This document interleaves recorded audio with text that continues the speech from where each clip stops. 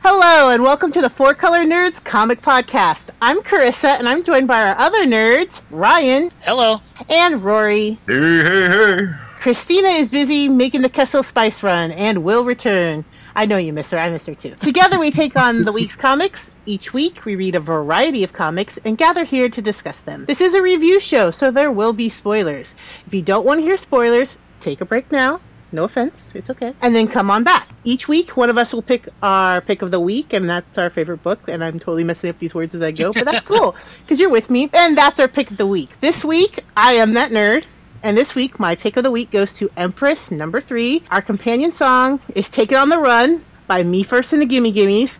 Because, well, number one, I'm a sucker for punk rock covers of songs. And 2, this series so far just always makes me think of 80s pop for some reason. Like the very first issue, I was like, I was a waitress at a cocktail bar. That was my first song. And this one, all I could think was, Take It On The Run, baby. But you'll see, because here it goes. Heard it from a friend too. Heard it from a friend too. Heard it from another, you've been messing around. Say you got a boyfriend. You're up there every weekend. I'm talking about you and it's making me down. But I know the neighborhood, like a sheep and the story is good. And the tales will color on down the line. But I'm feeling you, babe. But I don't think it's true, babe. And even if it is, keep this in mind. You take it on the run, baby. If that's the way you want it, baby, then I don't want you around. Empress, number 3. Icon comic, written by Mark Millar. Pencils by Stuart Immonen. Inks by Wade Von Grawbadger. That's an awesome name, Wade! That is the coolest name in comics. Dude, Wade, you and me, we gotta be BFFs. We gotta be friends. I love your name. I didn't mess it up, number 1. 2, that's badass. And colors by, and I am gonna get this wrong, Evie Svornica? Svornica, I believe. Svornica? I'm sorry. I tried. I had a hard time picking my pick of the week this week. I wasn't quite sure. Nothing really blew me out of the water. I didn't hate anything. I didn't really love anything. Do like Empress. I feel it's kind of like a slow burn. I just like where it's going. It does remind me of 80s sci-fi in a way. I feel like Captain EO's is gonna pop out of this universe kind of thing. Absolutely. It's very big screen sci-fi space opera. I keep on looking for Sting. It is. Back with the Empress and her kids and that Silver Fox Dane, the ship, and the other people they picked up along the way, they're planet hopping through their powers. The powers that let them jump, they almost don't know where they're going to show up, but, it'll be in the middle of an ocean, in the middle of a war. These weird, but they're jumping, different spots across the universe, trying to basically get away. It starts off where they're on Snow Planet, a la Hoth. And Hoth also, it reminds me of the newest first one of the Star Trek films, where they dump Kirk on there, where he runs into old Spock, and he's running from that giant snow beast in the snow.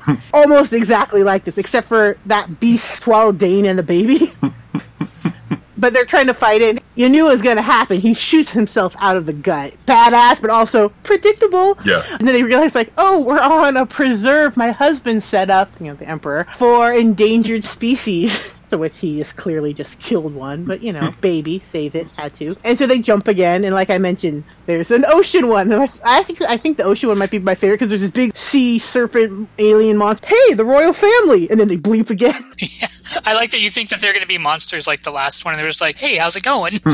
Oh, royal family, like they watched them on E or something, It's them! It's the Kardashians. But they jump and all of a sudden they're in a war and there's some other one. Then they end up we're gonna get onto this desolate planet. It hasn't been... Oh, I jumped a little ahead. So they stop, a resort planet, basically. And they're like, don't draw attention to ourselves. And they basically take a break there. This is actually where some plot actually happens. And so they're there and they're hanging out and they're talking. Daughter, who has been against running away from her dad from the beginning, basically says, there's nothing going on between you and Dane, right? Just tell me there's not anything going on with you and I'll be fine with it. Because the mom is basically trying to explain why they need to go to her sister. And she references back the cocktail bar waitress thing. I'm going on record now saying that if something hasn't already started happening between the Empress and Dane, something is definitely moving that way. And I definitely think it's going to backfire, as in predictable plot is predictable, that the daughter's going to see something happen and either like run away or contact the dad, and it's going to blow up. I think they're going to Three's Company it. Something will seem to be happening that she'll see, and then she'll run back to her dad. If you're going to do something like that, I'm just calling it now because that's, to me, is what seems like it's happening. So there's that moment, and then it just a cutaway back home to the home planet with the Emperor. He's doing the whole, I'm very disappointed in you, minion. You are the worst lackey ever. And he does a head crush, kills that guy. And then he's standing in front of like this army of minions, and there's another lackey going, these guys won't fail you. They'll follow any order. They're basically like the Unsullied. As I make all sorts of pop culture references going on tonight. And then he tells the army to fire him, and they obliterate that guy. He's a splatter, which good aiming on that army part because he was standing right next to them. No misfires. They are not stormtroopers, this army. They did not miss their target. And the Emperor, though, he does one cool line like, I will burn the stars down to get my children back. You know, evil red Thanos dude. It reminds me a lot of, there's a part in Dexter where there's like the horrible ex comes back and is basically harassing them and stalking them, and he's like, well, say what you will about him, but he's really committed to his children. It's the only thing that makes him kind of, I totally understand how, as a parent, how you'd feel like that. Of course, dude, I don't think you realize that's how stars work. They burn, like, it didn't really make sense. That was a very odd line. Yeah, you burn down planets, buddy. Pretty sure you're not used to people correcting you, but in my head I'm like, you're the Emperor and you're scary and that's cool. However, and I enjoy your passion for getting your children back, but I don't think you understand how stars work. Oh yeah, because the guy he originally killed with the head crush, they were harboring her when, how did you not find her? Why didn't you tell us? Yeah, I think it's just moving the story along. Nothing extremely epic happened, but I'm curious to hear what you guys thought. This was one of the pleasant finds when I started doing the podcast. When we started doing this one, the artwork is good. It's very good to look at. The story's entertaining. The characters are interesting. I mean, pretty much every time we've had an Empress up, I've enjoyed it. I thought it was really cool. The little person who's the telepath, or the psychic. Yeah, the little one. The one who's like, I can't run as fast as you. That was a really cool scene, because, at one point or another, he's talking about how he's got telepathic abilities. He talks about how he's like, I'm trained to pull ships down. And then later on, they teleport to a planet, and it's like, there's all these wrecked ships, and everybody's like, damn, you're good, because there are all these, like, giant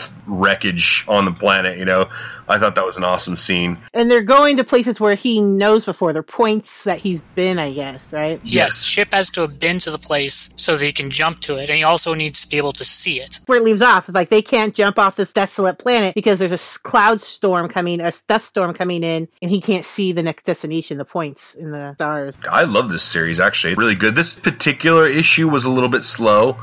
Going places, it's a good setup issue. Yeah, no complaints with this one. I really like the art. I thought the art on this was Stuart Immonen, draws some just badass spaceships, some awesome images. I have no complaints about the art. The writing I find very, just uncompelling. Like, I'm not particularly interested in what happens to them. I think I should be. That's the whole point of the story. So I'm supposed to care about what's going to happen to this family, but I'm not that invested in it. It's not working for me. It is really pretty to look at, so I'll still read them and enjoy them. That's kind of where I am with it. I give it a good 3 3/4. Stars are already burning, dude. I really like this one. But it wasn't as good as your typical Empress. I would give it a 4. I'm going to give this one, just because it's a little bit slower, I'm going to give it 3.5 telekinetic little people. I will give it 3 ships. All New X-Men number 10 by Marvel Comics, written by Dennis Hopeless, pencils by Mark Bagley, inks by Andrew Hennessy, colors by Volan Woodard. This is our adventures with Boy Apocalypse, Emo Apocalypse, as I like to call him. First of all, how awesome is that cover on this one? I really thought it was cool, just before I get into the story and stuff, I thought it was cool how they showed Enshabanur with an image of Big Boy Apocalypse superimposed behind him. I thought that was a really cool way to start everything off. It's like looking into that mirror, looking in a mirror where you have all the images of Apocalypse going back to it's pretty cool. But I thought that was a cool start off. So that's where we left off, with Kid Apocalypse, who is a clone of Apocalypse, running around with Enshabanur, who's the actual Apocalypse when he was younger, before he had turned into a world-destroying villain. On this one, you start off with Beast. Beast has been captured by the clan of... the what are they called? Sand Riders? Sand something? Oh, Sandstormers. Beast has gotten a vicious stomach wound from one of the Sandstormers, and they're trying to torture out of him. Where Enshabanur and Boy Apocalypse have gone, or Kid Apocalypse, sorry, Emo Apocalypse. They're basically trying to torture it out of him. Along comes this old blind vizier that basically works for the king, and he tells them that they're going to want to have that information. They don't want to kill him, basically, because they're like about ready to slit his throat if he doesn't speak anything. This old vizier guy notices that the pharaoh's mask that they had used to transport back in time is sitting there. So he takes Beast back, stitches up his wounds, and then casts basically like a spell on him. He uses some sort of potion that like allows Beast to actually speak Egyptian. That was an interesting little thing. And Shabanor and Kid Apocalypse get in this roaming around the city. They meet up with this woman who basically works for Apocalypse's father. You know, she's like walking in and basically like grabs a handful of fruit and stuff, gets herself in trouble, and they almost get in this big fight. And so this was kind of an interesting scene here. They almost,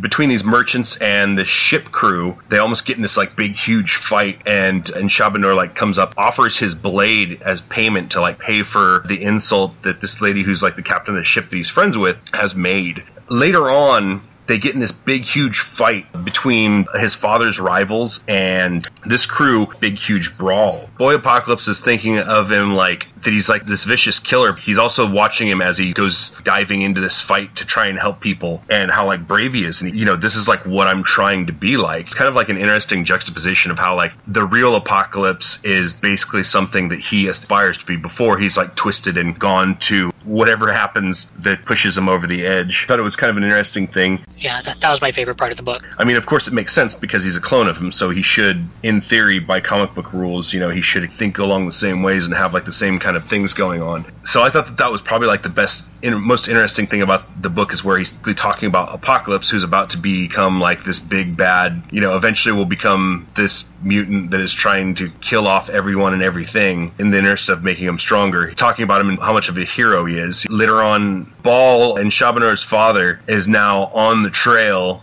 and he wants to find out where his son's at. And so he realizes that his son's soft, so he's tracked down Beast, has the Vizier cast a spell so that, you know, like kind of like a telepathy type spell, so that he can let them know that, oh, I've got your friend here, you know, we'll see you soon. So that's where they end up at. So I'm liking the series. You know, at first I was kind of like, oh, this is kind of lame, but I'm kind of liking where they're going with it. I think it's interesting. The artwork's pretty good. It's not like super special, but I mean, it's pretty damn good as far as like comic book fare goes, you know, superhero fare. I'm digging the story. I'm thinking it's interesting, you know, just seeing like kind of who Apocalypse was before he lost his damn mind. And I think it's going to be even more interesting to see if Evan ends up losing his damn mind, just like his genetic predecessor. What did you guys think? I love X-Men.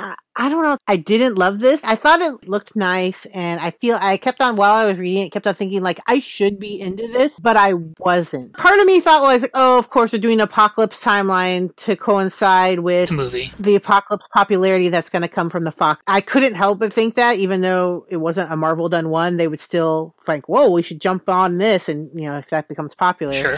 So, on one hand, I think that's part of why I wasn't really into it, which doesn't make sense because I like Egyptian stuff, so I feel like I should be into it. I didn't think there was necessarily anything wrong with it. I just found myself to get through this kind of just bored, and I couldn't even really tell you why. The drawings were nice. It had some interesting parts. I think I just never really been an Apocalypse X-Men storyline arc fan. There's so many other things I love about the X-Men. I'm just kind of like, okay. I mean, I didn't want to, like, I wasn't going to throw it across the room. There is a distinct lack of Rogue and Gambit making out in this book. There is a distinct lack of that. I didn't hate it. I don't have anything horribly bad to say about it, but I also don't have anything really good to say about it. I was just kind of bored about it. There were parts of it that I really, really liked. Like, I liked the interaction between Beast and the Mystic guy, the one with the blindfold. He was drawn really creepily. I really liked how he was drawn. Yeah, I thought he was really cool. I liked that interaction. I liked that he is working for Baal, the king, but, you know, is of course, you know, on his own side, like every, you know, vizier advisor type guy throughout history. So I thought that was cool. I liked the tie-in with the mask that Beast found with Doctor Strange, that's still relevant, and that mask is actually from this time period. That's in play. I really liked the part that Rory was talking about where Apocalypse and Evan are fighting together, that he basically gets to see him both trying to make peace, but also, fighting to defend his friends. Yes. And that realization that no matter how good he is, something bad is still going to happen. Being good won't be enough to prevent becoming Apocalypse. So that was always his plan, right? Is if he's just a good person, then he won't become Apocalypse. But he's looking at Apocalypse as a kid, his same age, who's doing the exact things that he's doing, trying to be good. And he knows it doesn't work out for him, so how is it supposed to work out for him? So I thought that was a nice little bit of maybe like a little existential dread. What am I doing? No matter how good I am, no matter how hard I try, I'm fated to become this thing. Which they don't really have that much time to go into because they're busy fighting. Yeah. But I thought that was really interesting. So I liked it. I'm on board with this. I mean, Dennis Hopeless is one of my favorite writers. I mean, he writes Spider-Woman, which is my absolute favorite book. So I really like this one.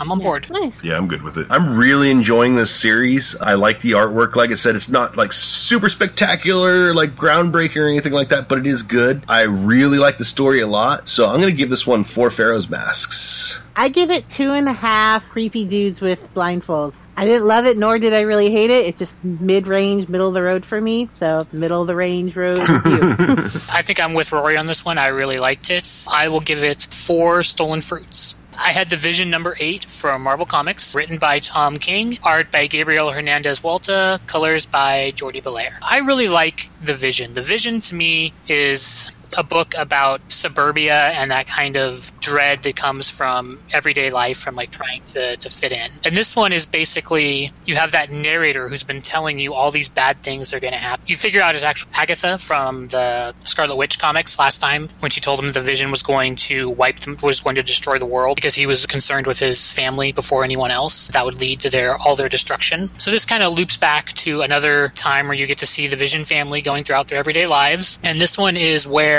this is a little Runaways tie-in where Victor from Runaways, who was also created by Ultron, which makes him the Vision's brother, shows up, and they have their little scenes of domestic, not exactly tranquility, but their domestic life going on that they have. There's an interesting scene, the mother, who got really messed up when she had to kill that guy, is talking about playing the piano and how when she can basically lose herself in the music and that she and the piano become one. And then she kind of, Victor gives her like a hug. So that was a nice little scene. It's kind of like a quiet little scene that shows you kind of the struggle that they're having, that inner conflict that she's been like tortured by what she had to do. So I liked that. There's also a scene where Victor and the kid are playing basketball, and they have this nice little discussion where he's like, we need to talk about what you do when you go upstairs. Everyone can hear you, what you're doing. So they have this nice little, at first you think he's trying to have like the sex talk with him basically, but really he's talking about him just reciting Shakespeare really loudly to himself, that everyone can hear him, and it's nice to enjoy Shakespeare once in a while, but you can't just lock yourself in your room and do that forever. So that was a nice little parallel conversation. Like I thought the conversation was going one place and it went totally another way. I thought that was a nice little moment. And then there's also, I actually had to read this sequence a few times to figure out what had actually happened, where the daughter goes to the grave of that kid. At first, where she says, I shouldn't have seen that, I wasn't sure what she was talking about. Then I went back and looked at the panels again, and she phased through the ground into the grave and basically saw, into the coffin and his like body in the ground and came back out. I thought that was interesting. What you find out here is that Victor has been sent by the Avengers to spy on the Vision and figure out what his plan is, what it is he's going to do that's going to end up destroying the world. The Vision's son finds his little secret lair that he's set up to do all this surveillance at, and he ends up, it looks like, shocking him to get him to stay and listen to him. Things are just unraveling for the Visions in their suburban life. I really enjoy this. I like the sense of kind of like dread that the book has, and the sense of trying to be normal when they absolutely are not normal. I enjoyed it. There's lots of things I liked about it. I like the art. I like the writing. I'm a big fan of the Vision. Vision series, I've been hit and miss on. It really kind of creeps me out in a way, but I don't think in a bad way, but it's never really my go-to choice of things I want to read. I usually end up enjoying it and take something away from it, but I think because it is slower paced and it kind of has that Twilight Zone, which I love the Twilight Zone-esque feel. It reminds me a lot of like a Twilight Zone version of American Beauty. Yeah, it really does have that. And then when I'm reading along because it's your pick, and I usually expect you to pick this, and so I'm reading it. I'm not hating it, but then when I'm like, oh my god, it's Victor. Which makes sense because, Son of Old. I'm a huge Runaways fan. I'm not a huge Victor fan. He's not one of the originals, so I'm a little bit of a snob that way. Funny, because Ryan did say, he's like, yeah, but the Vision had a Runaways. Yeah, you're right, it did. But it was Victor. Now, if you threw a little Gert in there or something, hands down, pick of the week. But it was Victor, and I was never a really big Victor Matcha fan anyways out of the Runaways. I do love that they're incorporating more of the Runaways into more Marvel comics that you were seeing, even with Nico and A-Force and him. And even just like a bit little appearance. He was fully established in this whole book. That gave it a lot of points in my book. It made sense. I always thought when they brought him in that him being the son of Ultron was just a throwback, hurry, quickly tie him into something in the Marvel Universe when Runaways came out. A lot of things in the Runaways were very standalone, weren't. Right. I really find it interesting that they did tie that in, and it works and it makes sense. I also thought where they mentioned how his mother found Ultron's head in a garbage dump where they threw away Ultron's body after the fight. I'm like, are you fucking kidding me? Did you take the most dangerous weapon ever created, throw it in a local landfill? What is wrong with you? And am I the only one where their dog just creeps me out? He's supposed to be creepy. I know, he's this weird green, he's his little Frankenstein dog. Me out. But yeah, the part on the grave, I thought that was really cool. I really didn't want to see Victor hurt the kid, so I really hope it wasn't too serious of an altercation near the end. I'm sure we're going to find out. That character does run a fine line of good and bad. His storyline so far, Victor has always been, sometimes he goes too far. He's fighting that kind of Ultron-esque era part of him kind of thing. Right. So that's really interesting. I also thought that narration at the end where he's talking about how he and the Vision are going to fight and the Vision is going to kill him, and then as he lays dying and like his eyes blink out, that he'll be really happy that he didn't become a villain. Yeah. You know, that he'll die a hero, which I thought was super creepy. Really creepy. Also really cool narration and use of story. Yeah, I did really like it. I was surprised because, you know, like I said, I haven't really been super into the Vision, but in a different way than the X-Men one, like I was explaining to. I really liked it. It's really creepy. It's just like, sometimes I like to have little things that are more upbeat, but they execute weird suburbanite Stepford very well on this series. My excitement comes from basically the creepy ass narration and that sense of dread that something really bad is going to happen. You know, it's like watching the footage like before a car accident. Yeah. Where you can see all the mistakes and all the pieces moving into position to cause that to happen. I gave it 4 Sparkies, the dog. Gave it 4 matchas. Guardians of the Galaxy, number 9.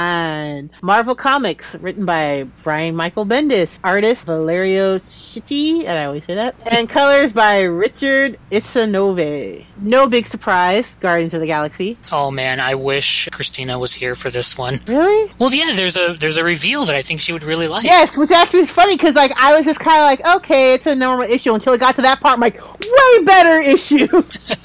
One of the things I've been really loving about the Guardians and the Groot, Rocket and Groot series is that first little panel is always hilariously funny of them planning out or doing something. So you're planning and they're like, well, Quill's probably going to get caught. Yeah, then we can do violence, right? Yes, violence. I find it really comical, that opening panel. Because it's just a tiny little drawing. It's just in there. It's almost like it's an aside. This one was totally foreshadowed because it totally played out that way because Quill totally got captured. Of course. So they're attacking a prison planet. They're basically saying that we don't have anyone on our side. No one's going to come back us up. No one's going to bail us out. Barda, F you to them, basically. It's not going to happen. And we're going to do this. We have to get someone out of there. We're going to attack this planet. And, you know, Rocket, Groot have their thing. Kitty does this. Peter can do that. Probably going to get captured. If it comes down to it, Drax and Gamora violent. Okay, sounds pretty cool. So it goes to panels of this planet, and they're being attacked, and they're like, oh my god, what's going on? It's just the Guardians. How are they doing this to an entire planet? Yeah, how is a band of space pirates attacking an entire planet? Do they have anyone's help? No, they don't have anyone's help. How is this happening? And if you can't see me, radio people, I'm totally flailing my arms as if I'm one of these aliens. It goes on for a few panels, basically the same thing. The head muckety-muck of the planet dude is like freaking out, and everyone's like trying to tell him what's going on. You see explosions and people running in the background and mayhem. So then basically something explodes and jumps down from the planet, it's Drax and Gamora. They basically are saying, like, surrender, we're going to get you to Drax. And I love it. They're like, don't taunt him. Kill him. Just kill him. Don't make it worse. So they're kicking butt and being really badass. And then it cuts away to Gamora being captured. You don't know what happened to anyone else. And basically Drax totally has someone's head in a lock and is threatening them. And then it cuts away and Gamora's captured. I found this scene very interesting. This is where it actually started to get a lot of my attention because it made me very tense. At first, I'm like, oh, she's just playing it up because it's kind of one of their typical moves to be captured to basically as a way to infiltrate the facility that they want to get into, and then someone breaks them up. Reminds me a lot of Black Widow. They've done that one before where it was Quill and Rocket basically sharing stories. It was that one that was like the fake stories. Oh, right. Broke them out of the back of like using plumbing or something, but they had themselves captured. I thought originally that's what this was. That was like their plan. Because, Gamora looks like kind of concerned and scared. I'm like, that's not typical for her. But it ended up making sense as it went along. But the guy basically has like this sharp needle like metal thing, and it's like right at her eye, and that just made me incredibly tense and uncomfortable. I'm like, can we get past this? What's going to happen? Because it kept getting there, and it was making me... And they keep doing close-ups of it, of how close it is to her eye. Yeah, and how sharp it is. It worked. I was just like, it made me all on edge and intense, and I'm like, okay. But basically what it turns down to is she starts talking, so she's like, I have information for you, that basically kind of like, it seems like a last ploy to like try to save herself, as it were, which seems totally out of character for her, so I was like, what's going on? Starts talking about the Black Vortex, which was a huge story arc not too long ago. They're bringing that back in? Okay. That's where she got like the power cosmic, right? Yeah. Yeah. But I thought that had been basically over and done with by now. But I like how they was brought in. So basically she starts talking about it, and she's like, and I touched it. And he's like, you did what? The guy's kind of putting the pieces together, but by the time he does, it's too late, basically. Yeah. Basically says, I have a little left. Her last bit of cosmic juice kicking ass, basically. That was such a badass panel. Yeah, it's out of it. And basically this whole time, like, we know what you're here for and what you're looking for, and how'd you know it was here, and where's Thanos? You're his spawn, and he'll bring a paternal instincts in him to come get you because we want him, rah rah. Sorry, we want to bring Thanos to this party? Who says that? No one wants Thanos. You crazy little fools, you're scared about 12 men who took over your planet and yet you want to bring Thanos? You weren't even prepared for these fuckers. Yeah, you're gonna bring a god in. The Mad Titan never helps.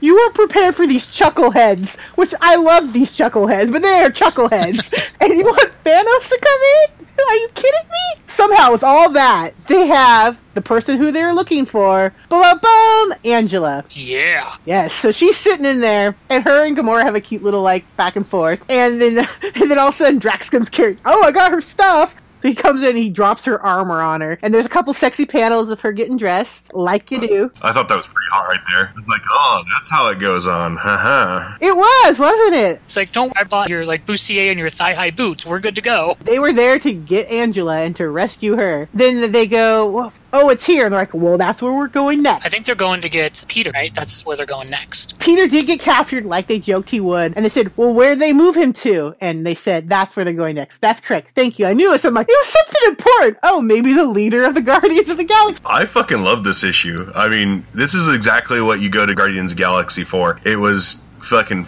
hilarious for starters. The entire issue was just great. There's funny scenes.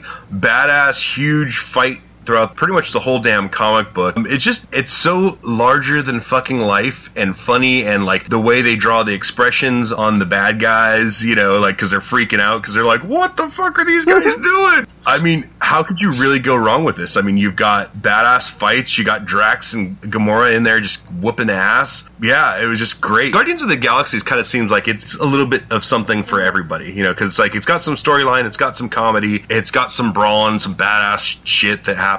And sexy ladies. Got the hot and sexy ladies for sure. I mean, it's got a little bit of something for everybody. I don't understand how you couldn't like it. I really like it. I think Brian Michael Bendis knows how to write a really good tale. I was really glad to see Angela in here. I was disappointed when Angela, Queen of Hell, ended. I'd grown to really like that character. So if she's going to be part of the Guardians now, that's pretty cool. Mm-hmm. The thing I liked about the action scenes was not only totally badass like one-on-one fights, but you have these like giant ships like crashing into buildings and like all this super crazy epic stuff happening in the background also. It's just like background chaos. We don't really know what happens, but since we know the characters, it's mostly Rocket. It's Rocket and Groot doing something. Yeah, it's Rocket doing something.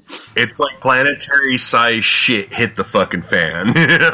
It's Rocket and Groot and the Thing and Spawn doing. And then that scene where Gamora is being tortured, or really more interrogated with like the threat of torture with that needle being held up to her eye. Yeah, for sure. Oh, that just hits that ick spot that I think people naturally have where you want to protect your eyes. So I thought that was really, like, and it was so close to her eye. I'm like, if you blink, you're going to hit that needle. I enjoyed it. I thought it had, like Roy was saying, a good mix of action, both big scale and, close-up fights. You had some good dialogue. You had parts that were genuinely terrifying, parts that were funny. You had a nice reveal for it. I enjoyed it. I thought this was a really good issue of Guardians. When I first read the Black Vortex arc, I couldn't quite yet accept Angela in the Marvel Universe. I know they've been seeding her more and more, but I could never get her detached from Spawn that much. It was really hard for me to adjust her move. And I know the whole back reasons, basically, why she's in the Marvel Universe now. More and more feels more natural, I think, the way they're writing, the way she's moving in, that she's integrated into the cosmic Marvel Universe. And I definitely think she fits well. I kind of had some reservations during the whole Black Vortex arc, but I'm getting more comfortable with it now. And I definitely think reading Queen of Hell helped, because it more established who she is in this continuity. I gave it a good 4.5. Of course, Quill gets captured. I'll do that. Give it 4 needles in the eye.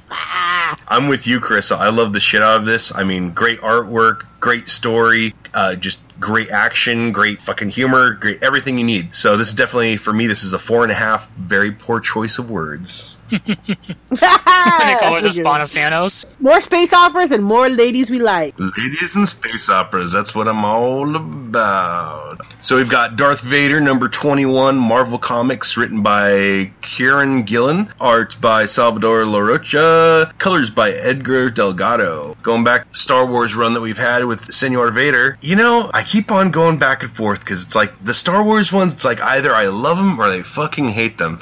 And this one, I enjoyed quite a bit when I was running through it. There's just a lot of good scenes in this one. But I think that's kind of been typical of the Vader run. So you start off with Vader, and he's met up with this professor who had survived the destruction of the Death Star. I guess he must have taken an escape capsule or something. So, Vader, is basically, twisting his arm and threatening him, that he doesn't want to have something tarnish his reputation with being friends with this Dr. Silo that Vader's looking for. Later on, they've got, Vader's ship is the Executor, right? No, that's the Empress. I think his is the Devastator, right? Kind of sounds right. No, I think his is the Executor. That was a pretty badass drawing of a Star Destroyer, though. I mean, when the ship comes in, it was just like, oh man, look at that. It's clean, it's exquisite. It looks like an actual mechanical drawing. You fast forward to on this planet, you have Dr. Aphra. We're big fans of Dr. Aphra. So Dr. Aphra's hanging out in a bar. Then you have our dark evil droid friends show up, BT and 000. Oh god, this is one of my favorite parts of it. Of course, it's hard not to with these fucking. I love them. They show up and there's this old man staying there. He's like, "I'll warn you, droids aren't too popular around here." And he's like, "Dare say they'll be considerably less popular by the time we're finished." Oh my god. I fucking laughed so hard when I saw that. That was hilarious. It's just it's so smarmy and fucking hilarious. And just hearing it in C-3PO's voice, oh my god. Because he's impersonated 3PO before. Oh god, that's great. So then they're they're holding up the old man, and he's like, "Oh, they're in the bar," and then they shoot him down and pull out a bunch of droids, and it's like, all right, fuck this place up. The old man's like, "Well, I might have the information, but what can you pay me?" And they're like, "Well, would you like to live?" And then he's like, "Well, you lived a little bit longer." Oh god, the lines. And my favorite thing about these two characters is the lines they spit out are just fucking hilarious. Alright, sir, murder droids show up. Aphra's sitting inside and she starts hearing gunshots or blaster fire going off. So she looks out and sees droids sitting there just going to town. And she's like, "Oh, 000, what the fuck?" Yeah. He does refer to her as master, he keeps saying it. I love the fact that she tries to pull in the whole master card and is like, "Oh, I'm your master," and he's like, "Well, my other master." He's like, "Give me a priority command." Exactly. He's like, I'll be your master when I'm good and well finished. It's like he's the most disobedient droid on Earth, and I love that. But she's smart, though. She knew how to play it, though. The interesting thing was when the space combat broke out. Later on, you have Vader who's chasing down this silo that he's been looking for. So they're kind of they've got these weird, I don't know if you want to call them whale ships biomechanical. Yeah, they're like weird biomechanical spaceships and stuff. And so they see Vader come in out of hyperspace. He's like, oh, we're going to use Planet 917. Oh, make that 917-A or whatever it was. One of the ships turns around and goes after Vader's ship, hits it with like an ion blast, which disables it. Oh, we've got you, Vader. And then it turns out that he's like, no. You are mistaken. Again, this is kind of his thing. He flies his ship into their ship and lands, and then, of course, one of the people had already, been ready for him, one of the scientists. He's inside this biomechanical ship. You have, like, this showdown, of words and stuff like that, where she's like, oh, you were able to beat cyber-animate Trandoshan, but, let's see if you could do it. Fortunately, we could do it with all these other things. And then there's this big giant one that they're throwing at him. It's like, well, you're going to find out the hard way, I guess. Yeah, well, it's like when they made the twins who have fake force powers. I think that's what they did to this. I think it's a Rancor. I'm not sure. But yeah, it kind of looked like a weird colored Rancor. And the twins were interesting. So a Rancor with force powers, that could be an interesting fight. You know how it's kind of going to go. That's like the whole thing with these new Star Wars series, the prequels. Well, we know he's not in any real danger. Yeah, it's Darth Vader. You could throw some Force Rancor against him, but he's still like the most powerful user of the Force that's out there. But I think that's kind of why they just kind of go for it, because even while it's predictable, they just still make it fun. Yeah, exactly. I thought the murder droids were great. The drawings of the ships look amazing. Vader is just a stone-cold badass, which I really enjoy. This was great. Good plot, nice interactions between characters. I like that even though this is a Darth Vader book, he actually isn't in the book that much. And when he is, it's very menacing and minimal words from him, just like in the movies, Yeah, exactly. Like his actual screen time in the Star Wars movies is not very big, but when he shows up, it's a hell of an impression. Yeah, exactly. Like 90% of his role is just pure intimidation, and then when he actually does do something, you're going to see he's the biggest badass in the galaxy. Of all the Star Wars ones that are currently out, Darth Vader continues to be hands above the other one. It is just so well done. They stick to the character. He's authentic. He's believable. It feels like him. It's like it's not overdone. They don't overuse him. I just love Dr. Aphra. Any issue that has an extended amount of time with 000 and BT, I love. They have made this series for me. Some of my favorite new entered Star Wars universe characters. They're just amazing. They just love how opposite they are. Their dialogue is fantastic and funny, and like you're cheering for them. Like they're those bad guys. For like yeah, because they're clever and they're dark. After that, then I love Dr. Aphra. I feel bad because it's not gonna go well for her. You just know it is. But she is an intelligent, strong female character. She doesn't need a guy or anything like that. She don't need no man. She don't need no man. She's not overly sexualized, but she is sexy. She's just badass, and I love it. Yeah, she's one of my favorite, not only Star Wars characters created, but I think she's one of the best created characters, and those droids too. I mean, they're they are a package deal. They're just really but great. Again, them together, I love it. I can't say enough about. They've made that series, in my opinion. Vader is done well, and the drawings are amazing and great. But the reason why I feel so strongly about it are those three new characters, which I wouldn't have expected at all from Star Wars. You go into it thinking, I'm going to love my characters, the characters I love, especially something that's a prequel, which includes a universe still with Vader, Han, Leia, etc. Those are what you go into expect. I love these characters, and I think that is a huge compliment coming from someone who's a huge Star Wars fan and doesn't like change like me. I can't say. I'm going to give it 4.5. You are mistaken. I gave it also 4.5. What were your exact orders? I'm with you guys on it being 4.5. It seemed really short to me, so I'm going to give it 4 First Rules of Protocol droids. Basically all the droid love coming from this side over here. While DC's doing their rebirth, they're also doing the rebirth of all their Hanna-Barbera stuff. So we have Wacky Racelands #1 from DC Comics, written by Ken Pontac, art by Leonardo Menko, colors by Mariana Sansone. So this book is crazy. I read it the first time through, and I was like, I can't tell if I liked that or hated that. I can't tell. It was so different than what I was expecting. So I had to go back and reread it and kind of sort my way through it, because it's completely different. That's a good way to say it. It is completely different than anything I've read before. Basically, if you took Wacky Racers, the old Hanna-Barbera cartoon, and Mad Max, and what's that movie with Gonzo journalists with the drugs? What? Hunter S. Thompson. Fear and Loathing? Fear and Loathing in Las Vegas. Fear and Loathing, and threw them all in a blender along with like a bunch of peyote. I think this is what you would get. Wacky Racers is nuts. So it's basically, if you remember the old Hanna-Barbera cartoons, this is like an updated version of that takes place in basically in the apocalypse. You have all of your, your characters. You have like Dick Dastardly, and you have Muttley, and you have, Penelope and Peter Perfect and the Gruesome Twosome, and, all those characters along with their sentient cars that have all been like rescued by the narrator and given the AI so that the cars are also sentient, and they're racing through the apocalypse. And then the winner of all the races is going to be saved, basically. The art in this is gorgeous. It really is. There are drawings of the car. Like, I'm not a big car guy, but I want to give this... Rory, you and I both have a friend who restores cars, and I want to show him these pictures of these cars because they are really great.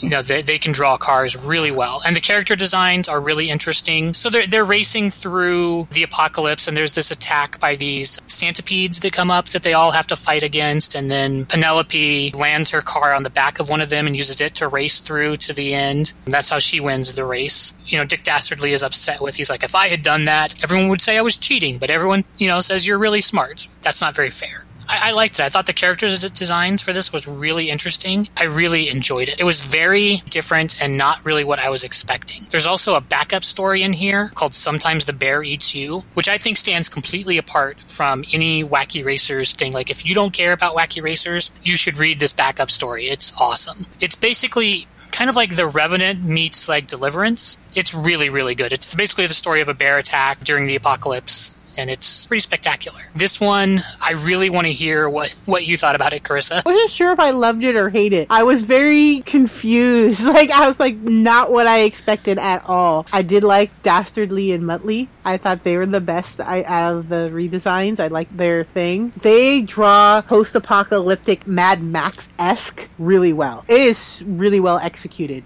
Yes. Impressively so. So if you're a Mad Max fan, I would recommend this just for that. I don't know if I like it, or I'm still very confused by it. I'm impressed, and yet I still feel like I'm going, huh? I'm just kudos to whoever thought this up. That is taking a twist on something and just going with it. I will say this. This will be the $2.99 for the issue that you've spent, that you will have something that you've never seen before. Yeah. Good or bad, you're going to remember Wacky Raceland. That's totally a legit thing to say. I would say give it a shot. I mean, it's worth the first read just to see where they took this, because it is not expected. I can see people who were going into it expecting a more true to the original series-esque and being very WTF, and not liking it and not giving it a chance based on that. I think if you're a little bit more open and not a hardliner, but really appreciate creative retellings of things that you like, a nice kickback and nod to, this would probably be the book for you, and that you would really appreciate that. This made me want a mature audience's animated series based on this. I just have a really high respect when people take something and reimagine it and do it really creatively and well and in a unique way. That is where I like it comes in. Even that alone, if I knew nothing about Hanna-Barbera and any of those characters, sure, the names would be confusing if I didn't. The whole Mad Max thing is just amazing. It's, like I said, it's done really well. This is the comic book equivalent of that. There's that scene in Mad Max where the guy's playing the guitar with the flames shooting out of it. And you're like, what the hell is that? Yeah. That's awesome. But, I can't quite process that the first time through. That's what this book is. I gave this 4 Mean Machines. I'm a little bit less on that because I didn't give it a couple read-throughs like you did. I think I probably need to. Based on the original read, I'm going to give it a 3.5 Dastardlies. Whole bunch of rebirth. Yeah, and somehow I got stuck with Action Comics number 957, DC comic, written by Dan Jurgens and art by Patrick Zurcher and colors by Tomeo Mori. So this is Superman. Sort of. Well, yes. It is a Superman. Yes. Right? Superman died There's the alternate reality Superman who's older and I think less bro. He's there with Lois and their kid and they're trying to move on. They're watching the news and they see Lex. Like, Lex made an outfit which to me looks like if you mushed Iron Man and Superman together in one outfit. It's like Steel and Iron Man and Superman together. Floating around and he's doing his press thing, how like, he was my friend and I will take up his thing in remembrance of him. Lex knows how to play people really well. He was playing to the audience and doing his Lex thing. They're at home and they're watching the news. This other Superman from this other dimension's like, no. I know who Lex is. I can't allow that to happen. How dare he sully his name? And they try to go, well, he might not be the same Lex. He's like, no. I know it. That is not going to happen. He gets his suit and he's like, I'm going to go be Superman. So he flies over there and basically they're still doing this press conference thing. And he flies in and he's like, I'm not dead. And he's doing the whole folding his arms and floating in the air next to him like typical Superman look. Yes. This is where it gets a little confusing because of the way the panels were drawn. And you might have seen something that I didn't. I almost see it how Superman saw it, where he feels that Lex provoked him, turned it in a way to get him to look like he attacked him first. Yes. Where Superman went to go grab the thing. The shield, like rip it off his chest. Rip it off his chest and basically got zotted. But Lex flew back and basically Lex is feigning and think, oh my god, I was attacked. You're really not the real Superman. How dare you sully my dead friend's name? Well, that's when he turns to the crowd. He's like, this imposter won't, ruin his image. Because, I mean, you gotta remember, Lex was a member of the Justice League in the New 52. In this world. And in the classic Superman that most of, like, at least I know, you're in the mentality and knowledge base of this other older Superman. But even in the old one, Lex has never been a public villain. He's always been really good at, like he did with this, turning Superman, the crowd against him. But I'm talking about based on this Kal-El, his knowledge. Why he was so powered to go and stop him from doing this is because of his knowledge of his lack. And so basically, he basically turns them all against him, and it flashes back to Lois and their kid watching this all go down. Her saying how we always knew he was going to take it back up. We knew that was going to happen. Which I thought was really interesting. Even though she believed that this was always going to happen, she still was willing to try and make this life like a normal for themselves. Well, and then at the end, the thing that they were breaking into the bank to get was not the bank robbers that Lex foiled were just the distraction. What they really were going after was Doomsday, who was in another area. Oh, that's another thing that got confused. So Jimmy sees Clark Kent? Mm-hmm. Yes. That part was confusing to me. I don't know who that is. That like the Martian Manhunter pretending to be Clark Kent, maybe, or I don't know. There's a lot of Supermen and Clarks running around in this issue. Yeah, I wasn't sure what was going on there. Okay, I don't think the original one came back to life, and I could have understood the other one being mistaken for Clark, but he's currently over there fighting with Lex. So yeah. To me, this is like a big retelling of Death of Superman, because the exact same thing happens after Death of Superman. Well, I said that in our last episode. I was like, if they bring in the long-haired one, and I mentioned all the old ones that came in afterwards. Yeah, the Reign of the Superman, yeah. I mentioned that. I'm like, if they start doing that again, I'm like, what the hell? It's almost the same setup, because it's like you got Lex, who's, got his Super Robo suit, which makes him, comparable to Superman. You have an actual Superman from a different universe, and then we have Clark Kent showing up, who I'm not sure what angle they're going to take with him, whether he's going to be normal or maybe he's going to be, hasn't realized his superpowers or something like that, or, I don't know. But it's like I'm seeing a very strong parallel between the old Death of Superman characters. Not wrong. I definitely agree. I said that too. Yep. It's like they got Supermans all over this bitch. I mean, there were parts I liked about this. In the beginning where, Lex is going to fight the robbers and you're not sure who it is at first. I thought that was pretty cool. That picture of the black Superman logo that he has, I thought that was pretty cool. I like the parts of the family life with, Clark and Lois and their kid. I thought those were nice little panels. There's an image of Superman flying away from the farm, basically, and that looks like a Christopher Reeve poster from, a Superman movie to me. It's as classic Superman as you can get, pretty much. And I also there's this idea that I think they're going here with Lex Luthor, where he's basically kind of playing to the crowd's fear, where he's like, I'm here to keep you safe, I'll continue Superman's legacy. I like that. With Luthor, you never really know, he's obviously a very selfish person, but is he bad who does good things, or is he, it's very hard to figure him out. Like, what makes someone a villain? Is it, their heart and their mind, which for Luthor is, rotten as can be, or is it their actions, which for Luthor are not always bad? Like I said, he was part of the Justice League. He has saved the world many times. The idea that Superman is a menace that needs to be contained. I mean, Superman has been mind controlled many times. That's not the craziest idea in the world. So I find him to be a very complex character. Plus, there was cool punching and fighting and all of that. I liked it a lot. I think the story is very compelling. I think it's interesting. It makes me want to read on more, which I'm not a big Superman fan, so that's saying a lot. There's parts of this comic book that I really love. You got Lex Luthor showing up all chromed out in his Superman suit, looking badass. I definitely thought that was a cool shot. There's a lot of really cool cinematic shots in this that they get right. That part I really enjoy. Most of this thing I was just sitting there going, man, they really did a good job with this. And then it's like you get to the end, Doomsday comes out, and Doomsday looks like that was like my only like real bitch with this one.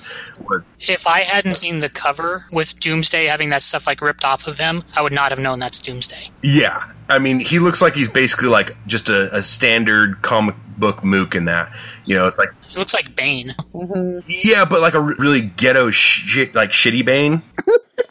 It's like the knockoff of Bane spelled differently, yeah. Bargain store Bane. Blaine. Yeah, it's like Bane's cousin that they only let hang around because he's a family member.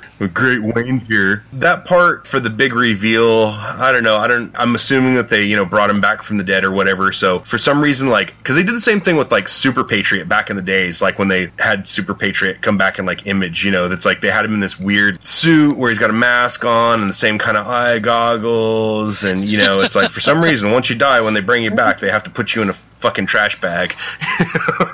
So honestly, that's the only thing I could complain about, though. The story is really good, really compelling. The artwork was just, except for goddamn Doomsday, everything else in this story you could really get into. I mean, the characters make very sincere faces. There's just awesome fight scenes all around. This just was great, very cinematic the way this artwork was done, and the story's great too. I mean, you can't really miss out until you see Doomsday in his trash bag at the end. So I mean, but other than that, I'm pretty happy with it. I think if you really like Superman, this is probably a comic for you, so give me that shield. This was so close to being a 4 for me, just because of the story and the artwork, and they killed it with the lame interpretation of Doomsday. Like I said, the story's great. They did a great job, great artwork. Just that very end, that character design.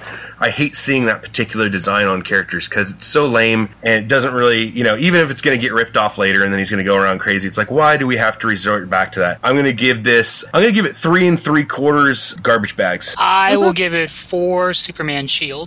I had Wonder Woman Rebirth #1, also from DC Comics, written by Greg Rucka, art by Liam Sharp, pencils by Matthew Clark, inks by Sean Parsons, colors by Jeremy Caldwell and Laura Martin. There's a lot of artists on here because this is basically two stories at one time, which is how the Wonder Woman book is going to be anyway. This was one of the ones that I was most excited for, but it's not the actual creative team that's going to be on the book, so it's kind of hard to judge this. Yeah, I don't like that they do that. If you're going to do the Rebirth, have it be with the creative team, with the artist that's going to be on the book, so you know if you're going to continue to read it or not. So basically, this is taking the kind of the problem of Wonder Woman having 600 origin stories and kind of trying to incorporate that all together.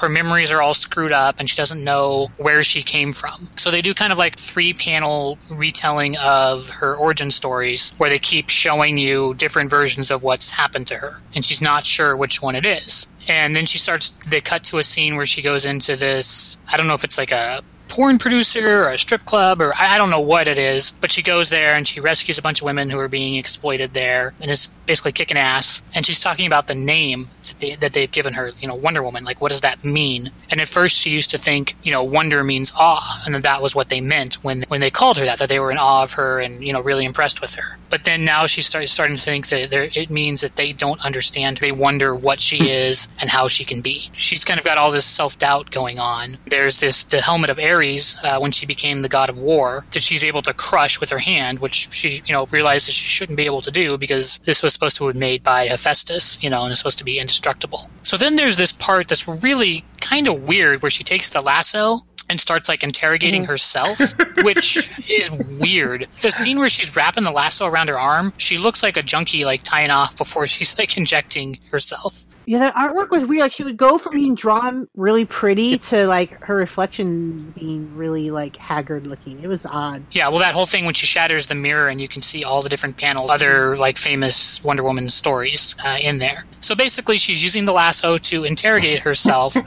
Which, okay, I was under the impression that the lasso made you tell the truth, that the lasso doesn't necessarily know, like, universal truth. You know what I mean? That it can't make you say something that you don't actually know. So that was a little confusing to me. Like, does she know in, like, her subconscious that she's been deceived and, you know, all these things, or is the lasso now able to discern the truth of the universe? That was a little confusing for me. So then she goes to Mount Olympus to question everyone, and Olympus is all kind of, looks like destroyed and, like, kind of overrun, and she fights some of the creations of Hephaestus, like the machines there, and she basically swears that she's going to learn the truth. So this one was really uneven for me. There were parts of it that the different artists, I think what they're trying to prepare you for is the Wonder Woman run is going to alternate its issues with storylines. So I think that they're trying maybe to show you that with there being two different artists in here, but the transitions are not very good between the two. Overall, I was actually really disappointed with this one, and I was really looking forward to it. I want to give the actual Wonder Woman series a try because I'm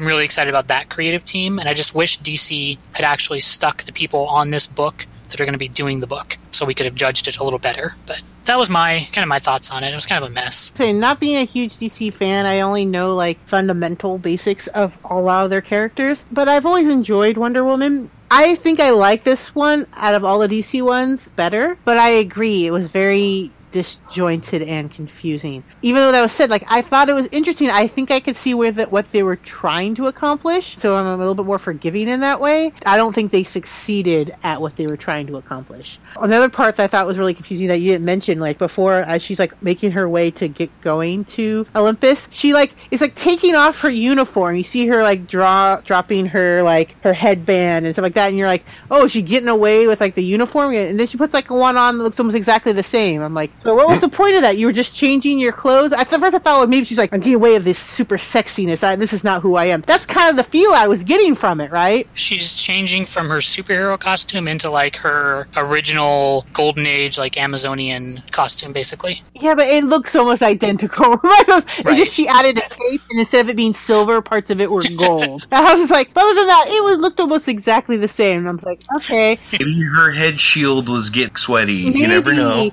But, like, this the way the flow of that panel, like, you know, this is a lie and this is a lie, right? I thought, like, maybe she thought, like, right, so you expect her to change into something really dramatic? I'm not going to be objectified anymore or something, right? I thought, like, maybe there's... Let me put on an even shorter skirt. Yeah, that's like, I was, okay.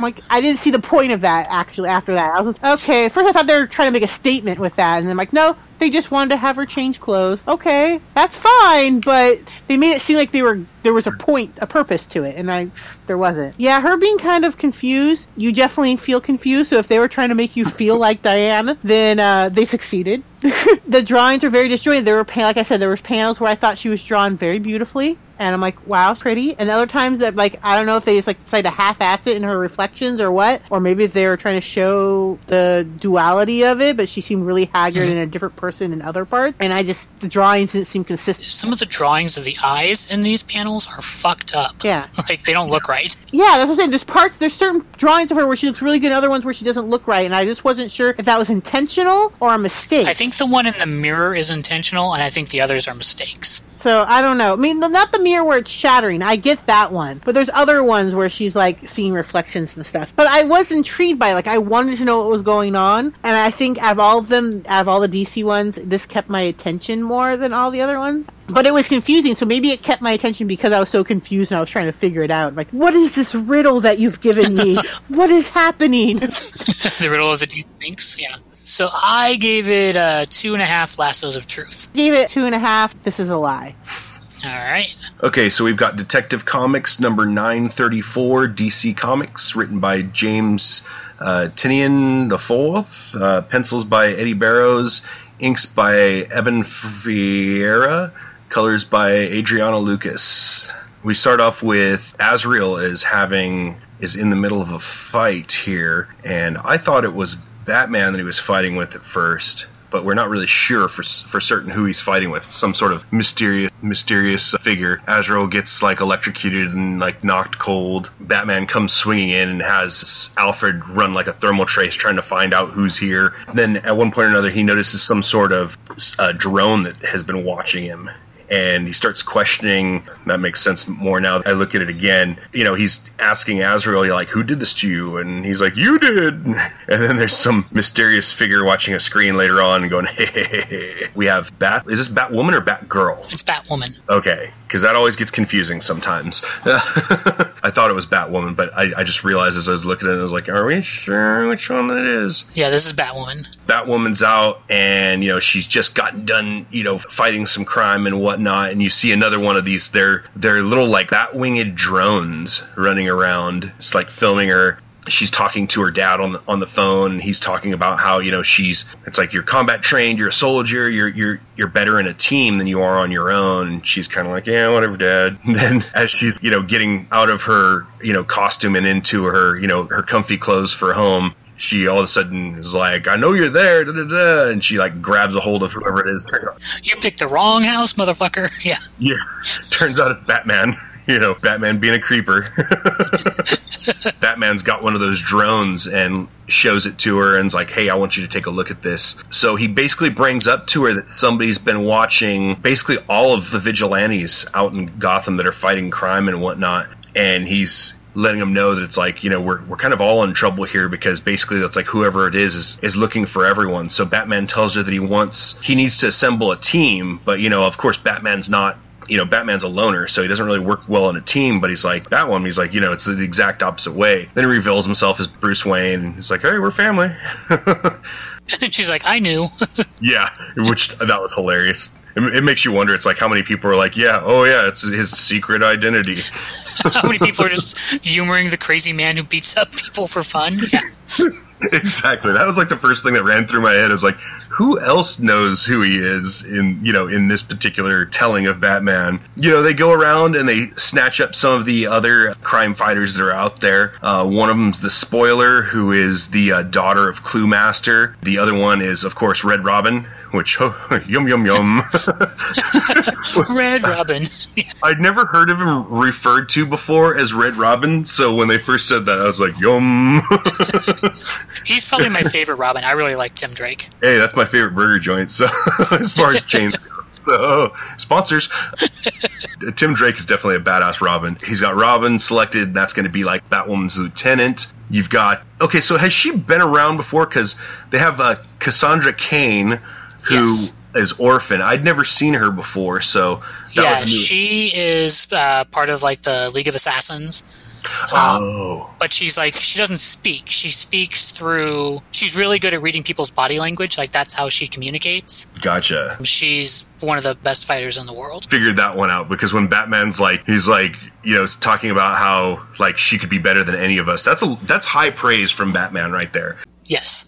When he's telling somebody else that she's badass and she could be the best of any of us, I'm like, man. Or the most dangerous, yeah. That's some seriously high praise coming from Batman. So right off the bat, I was like, ooh, this is going to be interesting. And then, of all people, it was kind of an interesting one, they find Clayface, and Clayface is sitting in a movie theater. Everybody's like freaking out and running out and shit, because Clayface is sitting in his natural form, watching one of his old movies. And then so Batman and Batwoman show up, and they basically like appeal to his human side, because, you know, you could be more than what you are, you know. I like that particular twist. Yeah, that you're not like bad. You've had bad things happen to you. Yeah, exactly. You know, it's like, because he is a sympathetic character. It's like, you know, think about how much life would suck if you were like this good-looking actor, like it's like you're the Brad Pitt or the George Clooney of the 90s or whatever, and then you turned into Mudman.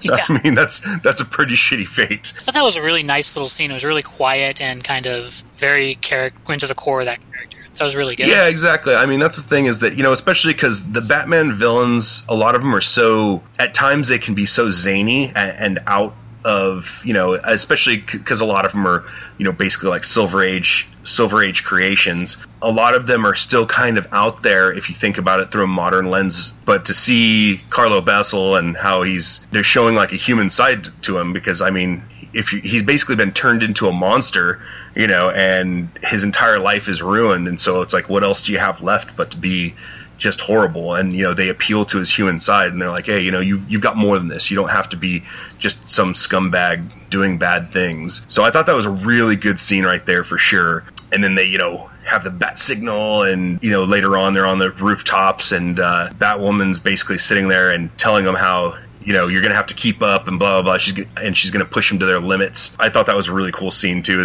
I like the part where they all do all their little, bat and grappling hook things to, swing off, throughout the city. And, Clayface is, left behind, and he's like, how am I supposed to do that? He's like, wait a minute. He's like, I don't know how to do that. That was a good funny scene. They're beginning their training and stuff, and then you see another one of these bat drones flying around. They just give you just enough to really reel you in, but it's like, I want so much more out of this. I don't know, I'm pretty excited about this. Out of all the rebirths, I don't know if this is necessarily my favorite one, but it's up there for sure. It was really good. I'm excited about it. Of course, we're both huge Batman fans, so we're kind of biased. But, yeah, what did you think about it? I really liked it. I thought it brought a lot of characters that I like back. When I read the part with Azrael, I'm like, oh, Rory's the person actually who told me about Azrael. So, and explained him to me many, many years ago. Yeah. I like each of the characters. You got to really see who each character is and why Batman, wants them for his team, what they're good at. Yes. And I really like this one. I think it set the stage really well. I thought it was really interesting. It had moments of quiet character moments. It had nice action. It had, awesome scenes of Batman, leaping through, stained glass church windows, and them standing on top of gargoyles on the sides of buildings, and, all those cool Batman images. I'm pretty excited about this one. Yeah. I really liked it. It's so cinematic, and that's one of the things that I've always loved about Batman comics is that, they really, we talk about it with other comic books and stuff like that, how it's they really it's more of a movie going on in your head than it is actually, reading a comic book or something like that. And, I've always loved Batman because of how cinematic everything is, and everything's so dark and, mysterious, and it really sets a good tone, to draw you in.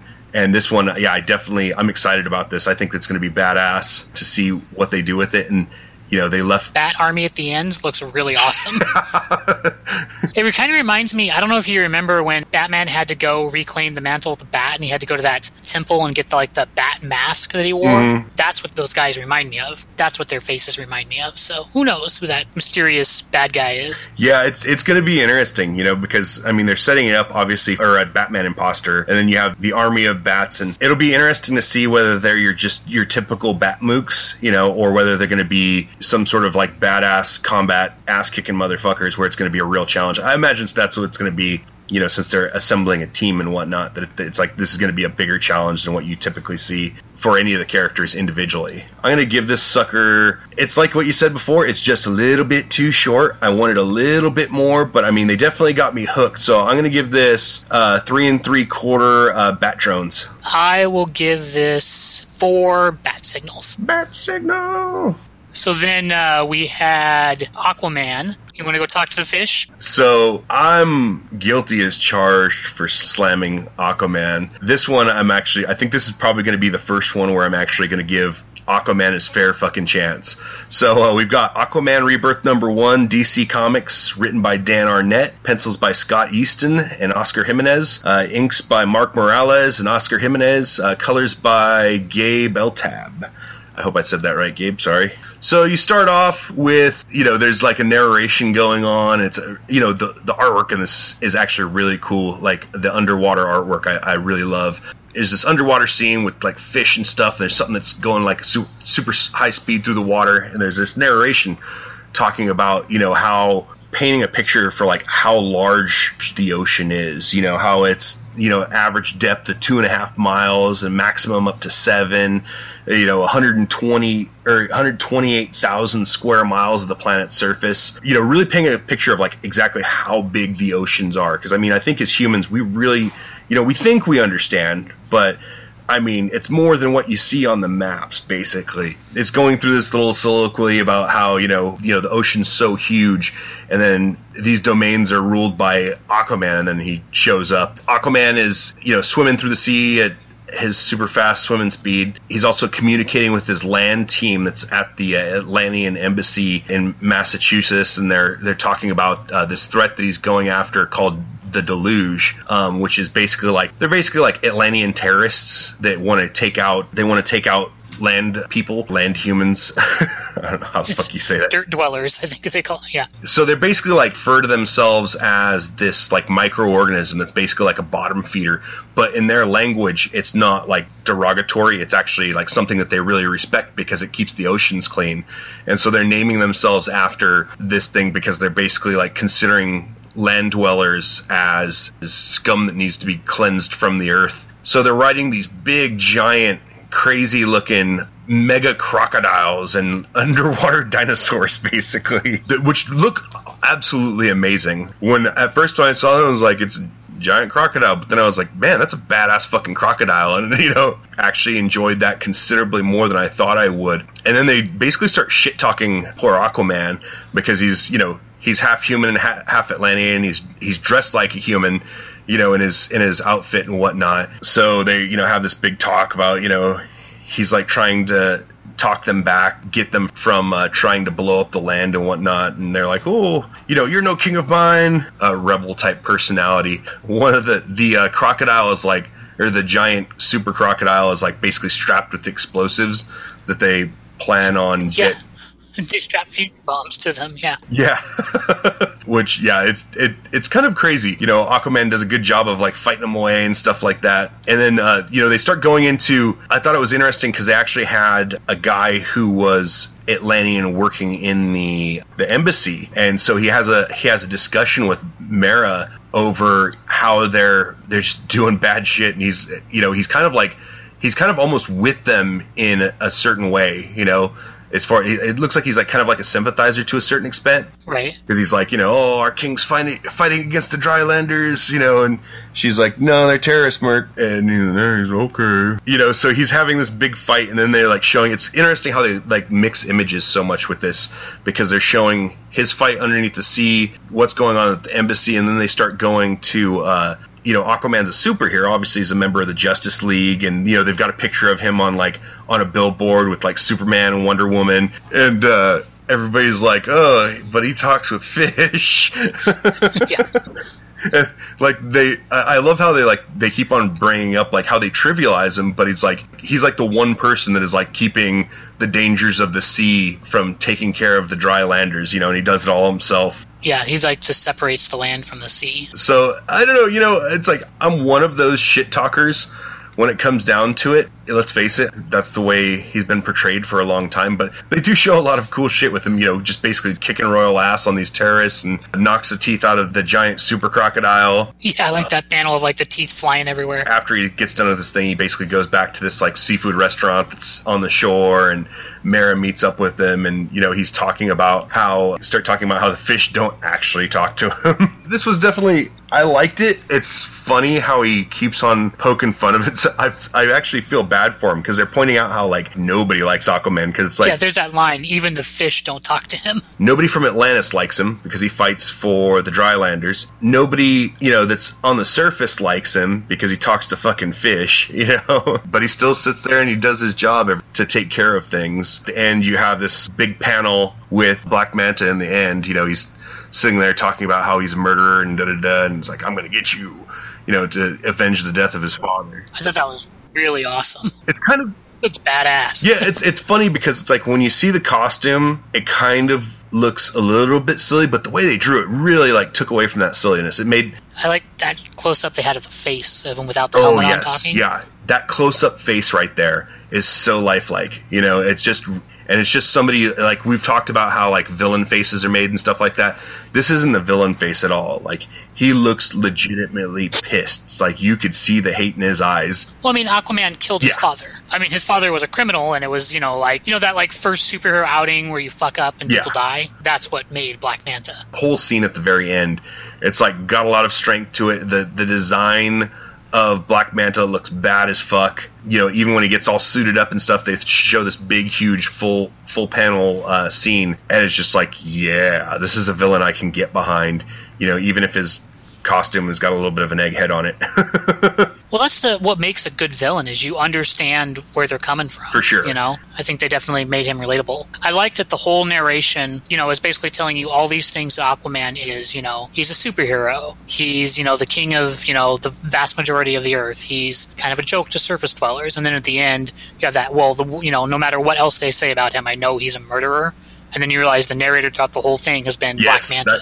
That's what I forgot to tie in there, was that, yeah, Black Manta's the narrator throughout the entire thing. And it's like, wow, that it just brings so much like strength to the character, you know, and just overall, like, you're listening to this narration, you're kind of assuming that it's like, it's either Aquaman himself or somebody who knows Aquaman. It turns out that it's going to be his arch nemesis. This is a great title. I mean, you know, as much as I talk shit about Aquaman, I mean, this really turned me around, you know, showed off that it's like, no, he's a pretty badass character. You know, he doesn't just talk to fish. He does other things too. Given how much that it is brought me around, the storyline was good. It wasn't a horribly complex story or anything like that to start off with, but it was a really good introduction for the Rebirth, showing who Aquaman is, what he is, why you should be interested in him. It showed a lot of emotion with the character and with the people that are around him, obviously. So, you know what? I'm going to give this 4 clam chowders. This was a really good run, or a really good start to the run. I agree, it was really good. The part with kind of not exactly making fun of Aquaman, but where you have to acknowledge that kind of exists, that's really similar to the New 52 Open that they had, which I also really liked. That I thought was a little bit of a repeat, but if you haven't read it before, you know, it's a good way to introduce Aquaman. I will give it 3.5 tridents. So closing it out, I had Flash Rebirth #1 by DC Comics, written by Joshua Williamson, art by Carmine Di Giandomenico, colors by Ivan Placencia. So this one, it opens up with basically what is the origin story for the Flash. You know, there's the scene with like the house has the murder that took place with like the child that survived and says like a monster did it.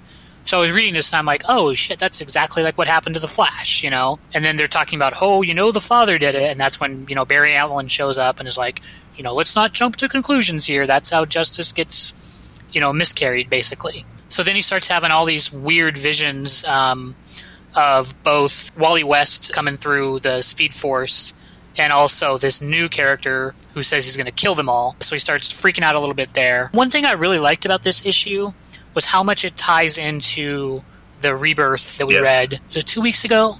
That this is basically that day for the Flash. So there are panels in here that you see that Wally saw while he was in the Speed Force. Like there's a scene where he goes and rescues everyone and he brings them like pizza. You know, that's a scene from Rebirth. So you kind of get to see it from both sides of the Speed Force there. There's also a scene that I really liked where he goes and talks to his father for some advice, you know, and they talk and get some, you know, fatherly wisdom there. There's really cool images that they do here where the Flash where Barry Allen and Wally West are running, and there's like this, you know, bolt of lightning coming down and then splitting off into each one of them. That kind of divides the page into the two as they're running off in like their separate directions. I thought that was really pretty strong. So after Barry pulls Wally out of the Speed Force, he starts to remember everything that happened from Flashpoint, and he wants to go and take Wally to meet Iris, you know, who's his relative. But Wally can't stand to do that because when he tried to go talk to his wife didn't recognize him, and he couldn't, you know, stand his family not recognizing him on top of that. So he's not quite ready to do that yet. So this one I thought was a pretty cool way that it tied back to the original Rebirth. I thought that was pretty cool. I also really liked the part where they emphasized that Barry is, you know, a criminal investigator just like Batman. So he and Batman are working together on this, you know, the Watchmen button that they found, that they're trying to investigate that and figure out what that is. So I liked that too, showing that Wally isn't just a guy who can run really fast, that, you know, he has other skills to bring too. So I really enjoyed this one. I thought it was pretty good. What do you think? Yeah, you know, I was pleasantly surprised by this. You know, Flash is another one. Like Ryan just said, you know, it's a lot of times, you know, my mind gets lazy and I think, oh man, he can move fast. Which, I mean, obviously it is a cool superpower, but it's like, as far as for telling a story, sometimes it seems like it could be limited. This is a really good story, you know, a really good start off with everything. You know, the art, first of all, is just, it's the kind of dirty done right art. You know, it's like the scenes look gritty and kind of like dark, and it's not like, you know, your typical super done right. So it's not bad by any means. It's actually really, really done well, but it's like very like gritty and kind of like that dirty, but it lends so much to like the actual atmosphere of the comic book itself. Whereas like, you know, so when they've got like the policemen and everybody standing around, everything looks like it's done really fast, but it's like when you take a second look at it, everything's really clean. And in the background, it's like things that would stand still, like the houses and stuff are very, very straight lined, very like almost like, you know, they took rulers to everything to make everything just right. So the artwork on it's phenomenal. I thought it was kind of interesting where they had when they first had Barry on the crime scene, and then you could see his shadow was the Flash uniform. Yeah, I thought that was interesting too. Yeah, I thought that was cool. Curious, you know, if they're going to go anywhere with that, or if that was just like something that the artist just thought would be fun to throw in. There was also a point where Barry talks about when he first woke up from becoming the Flash, that he thought the world had stopped because he was moving so fast.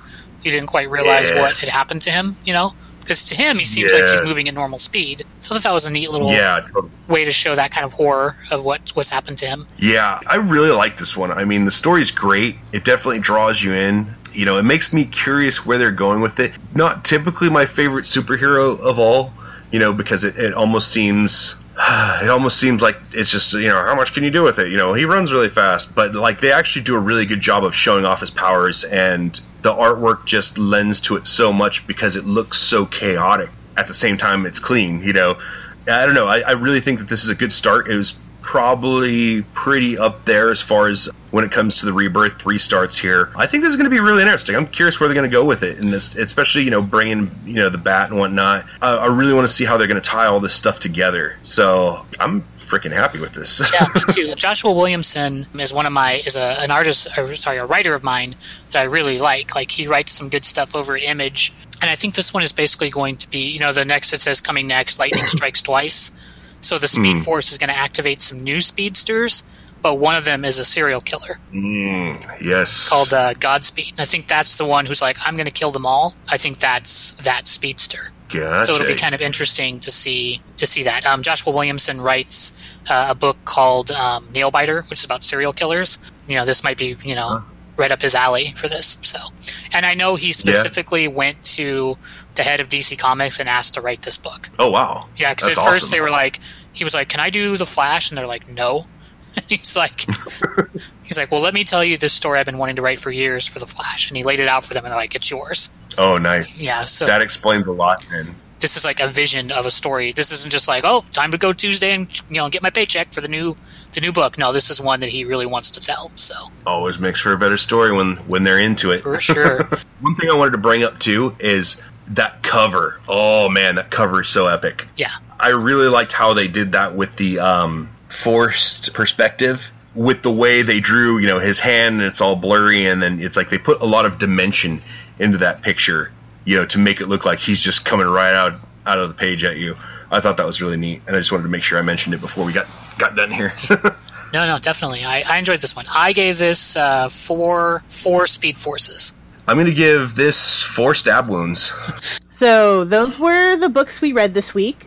To check out our weekly pull list and other nerd shenanigans, go check out 4colornerds.com or our Facebook page, also 4colornerds. And you can follow us on Twitter or on Instagram. Really cool panels there, by the way. Check it out. You can find the podcast on iTunes, Google Play Music, on Stitcher, on SoundCloud, and on Podcast Addict. Make sure to subscribe to the podcast and be sure to come on back next week for another episode. Until then, keep reading, nerds. And give us a 5-star review. Reviews. Well, tell us what books you want us to read. Getting greedy.